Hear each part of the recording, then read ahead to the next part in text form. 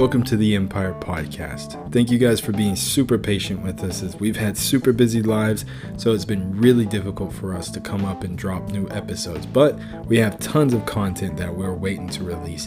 I've seen how much you guys have blown up the Romans 8 verse by verse, so I wanted to give you guys a special treat and give you guys some more verse by verse through Romans. This time, we'll be covering chapter 3. Okay, so we're going to start with verse 9 in Romans 3. It says, "What then? Are we better than they? No, not at all, for we have already charged that both Jews and Gentiles are under sin." So a little bit of background before we get into what this means and what Paul's trying to say. Romans 1 and 2. Romans 1 addresses the world. It gives this concept called universal guilt. Universal guilt is this idea that we're all guilty. No one is righteous. There is not some little flicker of good in us that God saw that he wanted to save. Nope, not true. We are evil to the core, and Jesus still wanted to save us. That's very important. That's a very big doctrine. So chapter 2, we get into, okay, well, what about the Jew? Are the Jews better because they have the law? No, not exactly, because the same thing that condemns the Gentiles is the same thing that condemns the Jews. The law condemns the Jews. The witnesses to the law condemns the Jews. So we jump back to verse 9 in Romans 3. This makes sense now that Paul has already made his arguments for how both Jews and Gentiles are under sin. So verse 10, it says, "As written, there is none righteous, no, not one. There is not one who understands, there is not one who seeks after God. They have all turned aside, together they have become worthless. There is no one who does good, no, not one. Their throats are open grave, with their tongues they have used deceit. The poison of vipers is under their lips, their mouth full of cursing and bitterness. Their feet are swift to shed blood. Destruction and misery are in their paths, and they do not know the way of peace. There is no fear of God before their eyes." Okay, so we got a lot of scripture. So what is all this? Okay, so after describing the advantages of the Jews, he says that this doesn't protect them from judgment. By citing these various Old Testament verses and examples, he says that both Jews and Gentiles are under sin. Instead, the law doesn't lead to justification, it only leads to the knowledge of sin. However, God provided a way to sanctification through Jesus. So this little chunk of scripture is various Old Testament that Paul uses to make his point that, yeah, the Jews are guilty. So we get down to verse 19. It says, "Now we know that whatever the law says, it says to those who are under the law, so that the very mouth may be silenced and all the world may become accountable to God." Verse 20. "Therefore, by the works of the law, no flesh will be justified in his sight, for through the law comes the knowledge of sin." Okay, so nobody knew what sin was before the law. The law came about and it revealed what sin was. So this is how the law actually increased sin. Does this mean that the law created sin? No, sin was already there, and sin was already within humanity way before the law came about. The law was written, and it made the knowledge of sin aware. So it led to the increasing of sin, because now you know what the law says. So now you're held accountable to it. So now you have to follow it. And if you can't follow it, the price of sin is that much deadlier than what it was before. So just because you don't know that you're doing something wrong doesn't mean that you're not doing it wrong. Okay? Just because you're not aware that you're hurting somebody doesn't mean you're not hurting them. Okay, so the law brought about knowledge of sin. It did not create sin, and that's a huge thing, is that many people want to, especially skeptics, blame God for sin. No, sin was already in humanity. It was God that revealed what sin was through the law that made us increasingly more sinful, if that makes sense. Hopefully it does. Paul admits the advantages he has and says it still doesn't protect him from judgment. Verses 21 through 31. The argument shifts from charging everyone with sin to the need of Jesus. Faith is the way to righteousness, not by keeping the law. Okay, so let's go to verse 21. But now, apart from the law, the righteousness of God is revealed, being witnessed by the law and the prophets. Okay, so what is this righteousness of God that they're talking about?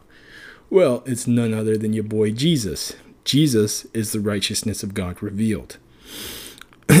Verse 22, this righteousness of God comes through our faith in Jesus Christ to all upon, to all and upon all who believe, for there is no distinction. Okay.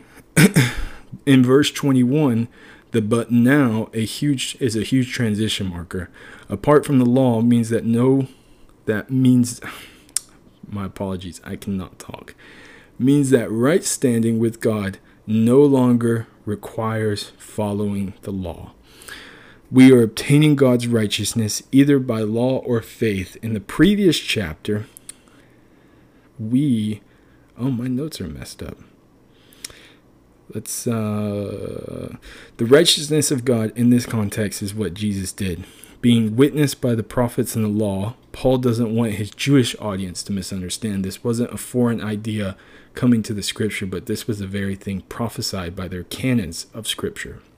Okay, so when Jesus came, it seemed to be a huge shock, but if you were faithful to the scriptures, it wouldn't have been a huge shock, because the very thing that everybody was looking for and prophesying about was Jesus, as he fulfilled those scriptures right before their eyes, but they chose not to believe, and they chose to harden their hearts. Okay? Jesus makes allusions to the Old Testament stories that make no sense in its time, but are perfectly translated through the appearing of himself. In verse 22, this could be the faith in Jesus or the faithfulness of Jesus. Probably both. Let's go ahead and read that again. This righteousness of God comes through faith in Jesus to all and upon all who believe, for there is no distinction. So this could be faith in Jesus or faithfulness of Jesus. It's probably both, if your translations say something different. God doesn't make distinction on race. Jews held Gentiles unclean because they weren't under the law. This belief was shattered as God gave his spirit to the Gentiles as well as the Jews. Right? So God's not in the business of making distinctions by anybody. Okay? So his spirit goes to everybody. There is no distinction. And so God doesn't hold any partiality. So does this mean that the Jew is better than the Gentile? No, because remember in the first couple of verses that we read, the Jews are equally guilty to the Gentiles. So there's no reason that God would hold them to any higher degree or give them any type of spirit or spiritual advantage over a Gentile. No, we're equal. We're grafted in together. We are all now in the family. So you can't say that that the Gentiles are stepchildren. No, we're adopted. We're in it. God is our Father, just as he is to the Jews, just as he is to the Gentiles. He's our Father, plain and simple. Verse 23. So let's read it. For all have sinned and come short of the glory of God. So I like the way that this says this right after verse 22. It says that there is no distinction, for all have sinned and come short of the glory of God. Just to drive that point home, everybody is guilty. Okay, so when Jesus is revealed, he's not taking on the sins of some. He's not taking on the sins of the Jews. He's not taking on the sins of the Gentiles. He's taking on the sins of humanity. Humanity is the problem. It's not me specifically. It's not you specifically. It's humanity. It's not white people. It's not black people. It's not Hispanics. It's not Asians. It's humanity. This is the thing that we miss, and we want to create categories. And who's worse? You're worse than I am. Your ancestors did this. Well, your people are currently doing this. Well, this is happening. Or you're doing that. Or your kind starts these wars. Okay, listen. Humanity is the problem.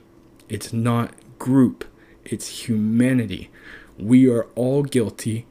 We are all sinning. And we have all started these problems. It started with me. It started with you. It started with humans in general. Jesus was revealed for the specific reason to bring us out of the evil that we've put ourselves in. Okay, our own disobedience has put us there. But typically, it's much easier to point the finger at somebody else than to take responsibility and say, no, yeah, you're right. I'm the problem. Me. It's me that's the issue. It's not anybody else. It's me. And that's a hard pill to swallow for a lot of people because they want other people to be the problem, because it will help you feel better if you know that you're not the guilty one. But you are. We all are. And this is where the concept of universal guilt comes from. Sorry about that. Verse 24. Being justified freely by his grace through the redemption that is in Jesus Christ.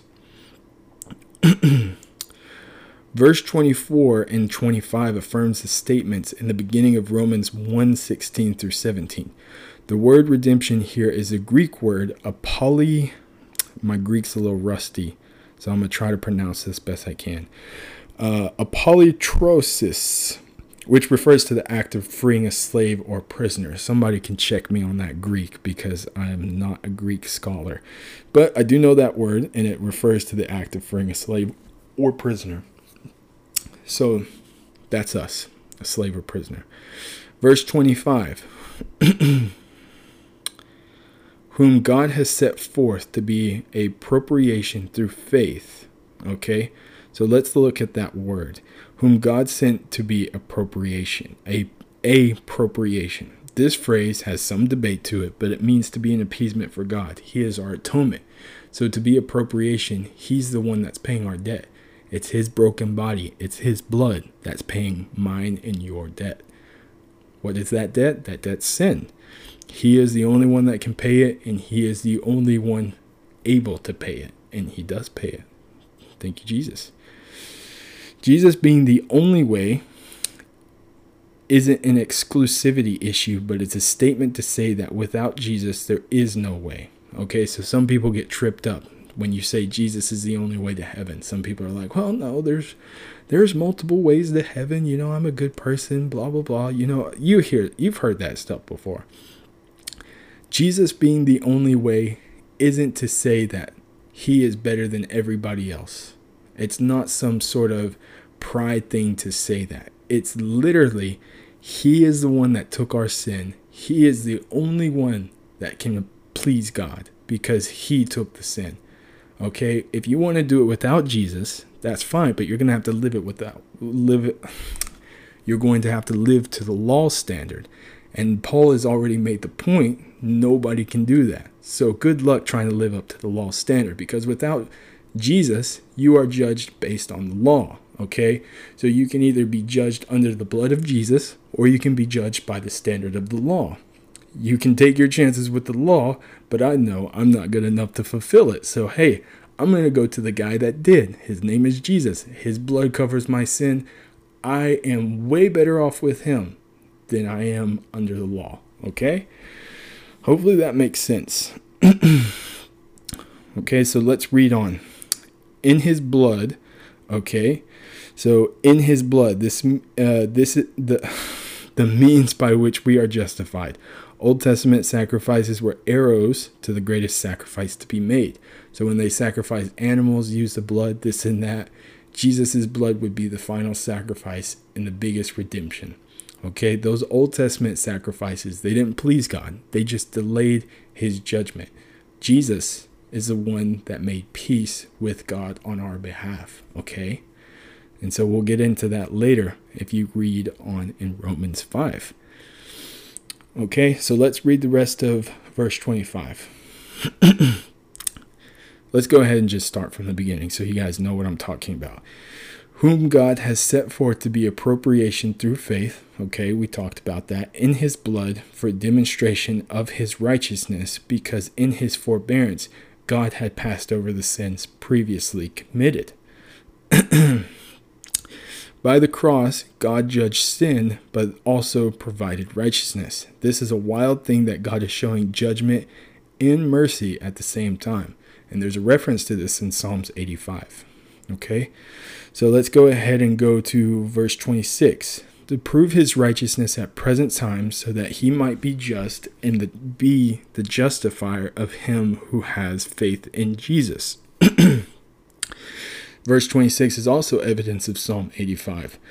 Verse 27, where is the boasting then? Is it excluded? By what law? Of works? No, but by the law of faith.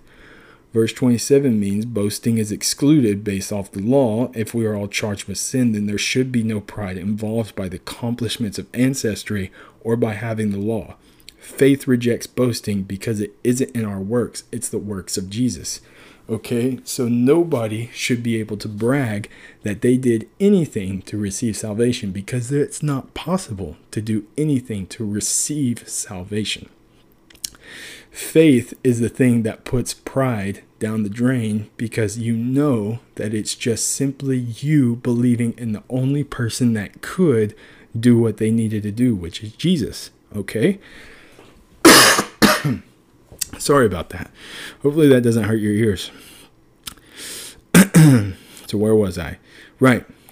We can't boast in our works because faith is the thing that carries us forward, not works. If we were to boast in our works, that would be saying that I somehow earned salvation, that I was able to do something to where God owed me salvation. You see how dangerous that statement is already? So we need to be aware that our faith isn't purchasing salvation. Our faith is the weak chain in the link. That's why Jesus says we need to have the faith of a mustard seed. It makes it the smallest thing that he can think of, a mustard seed. That's our faith right there. Weak, small, and little. But because of that, we're not able to boast. And because of our lack of boasting, it shows who's really the one that earned our salvation. It's Jesus. It's Jesus. Okay. Verse 27. If not for Jesus, man wouldn't be saved, so boasting is foolish. Bragging about your salvation isn't wise because you didn't earn it. Jesus did. Without Jesus, your works would have landed you in hell. And you people don't like to hear that, but it's true. No matter what good you did, what charity you donated to, who you fed, what homeless person you gave shelter to, doesn't matter. Without Jesus, your works would have landed you in hell, because you cannot atone for the sins that you've committed without Jesus. Our prayers didn't land us into salvation. It wasn't an accidental accomplishment. This was thought out. This is the truth of the gospel, that salvation is for everyone. We are not partially saved or saved by a fragile God who denies us when we aren't good enough. He made us good by blood and death. He made us righteous by beatings and crowns of thorns.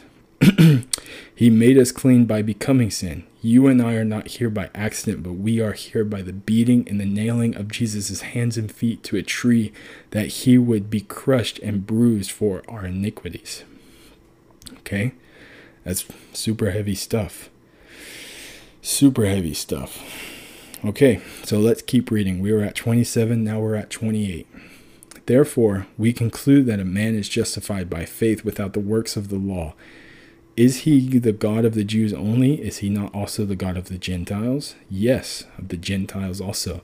Seeing it as one God who shall justify the circumcised by faith and the uncircumcised through faith, do we then make the law void through faith? God forbid. Instead, we establish the law. Okay, so let's go back to verse 30. The circumcised and the uncircumcised. Obviously, he's talking about the Jews and the Gentiles here. The Gentiles don't need to be circumcised because there's no longer that need to have a physical representation of the covenant. Why? Because there's a spiritual representation of the covenant of Jesus living within us and us being born again. So it's not that the circumcision was pointless. It had a point, but now it's no longer necessary to represent how we are saved and how we are in covenant with God. Okay, so do we make the law void through faith? Verse 31. The law wasn't did away with, but through faith we are righteous by the new law made. Okay, so here's a couple myths about the law. Obedience to the law saves you. It's a grace or works, not a mixture of both. Jesus' obedience to the law is what saves us, not ours. Okay, the Old Testament law was a placeholder and doesn't have anything to do with us. Okay, these are myths. Okay, just so you remember, these are myths. There are many things we should apply from the law, not to pretend that we are Jews under the law, but the learning of God through the law, moral truth, principles about society, truths of Christ, and many others. We don't void the law like a canceled check. So just because we aren't technically under serving the law in order to prove ourselves to God doesn't mean we need to toss it out. Okay, there's a lot of good stuff in there that we should still follow, that we should still practice, and there's a lot of things that we can learn about through it. Okay, so don't toss it out just because it's not technically necessary anymore. Number 3. The Old Testament law doesn't govern all believers in Jesus today. Most people who say we shouldn't be under the law, say that we should be under the law, aren't really under the whole law. Judaism is a good example of this. Pretty much Judaism doesn't work without the temple. And so Jews that may listen to this might get upset and say, oh, but hey, if you're really trying to fulfill the law, you need the temple. And since the temple's been destroyed, Judaism doesn't really work. So people saying that we need to be under the law, okay, certain groups of Christians, people who practice Judaism that say that we need to be under the law, really aren't truly under the whole law. And they can't hope to accomplish the law without certain aspects that they're probably not following. So just keep that in mind. So thank you for listening to my Romans 3 verse by verse. I hope you enjoyed it, and I hope you got a lot out of it. And I hope to come back with more content about Romans. So blow this thing up if you loved it.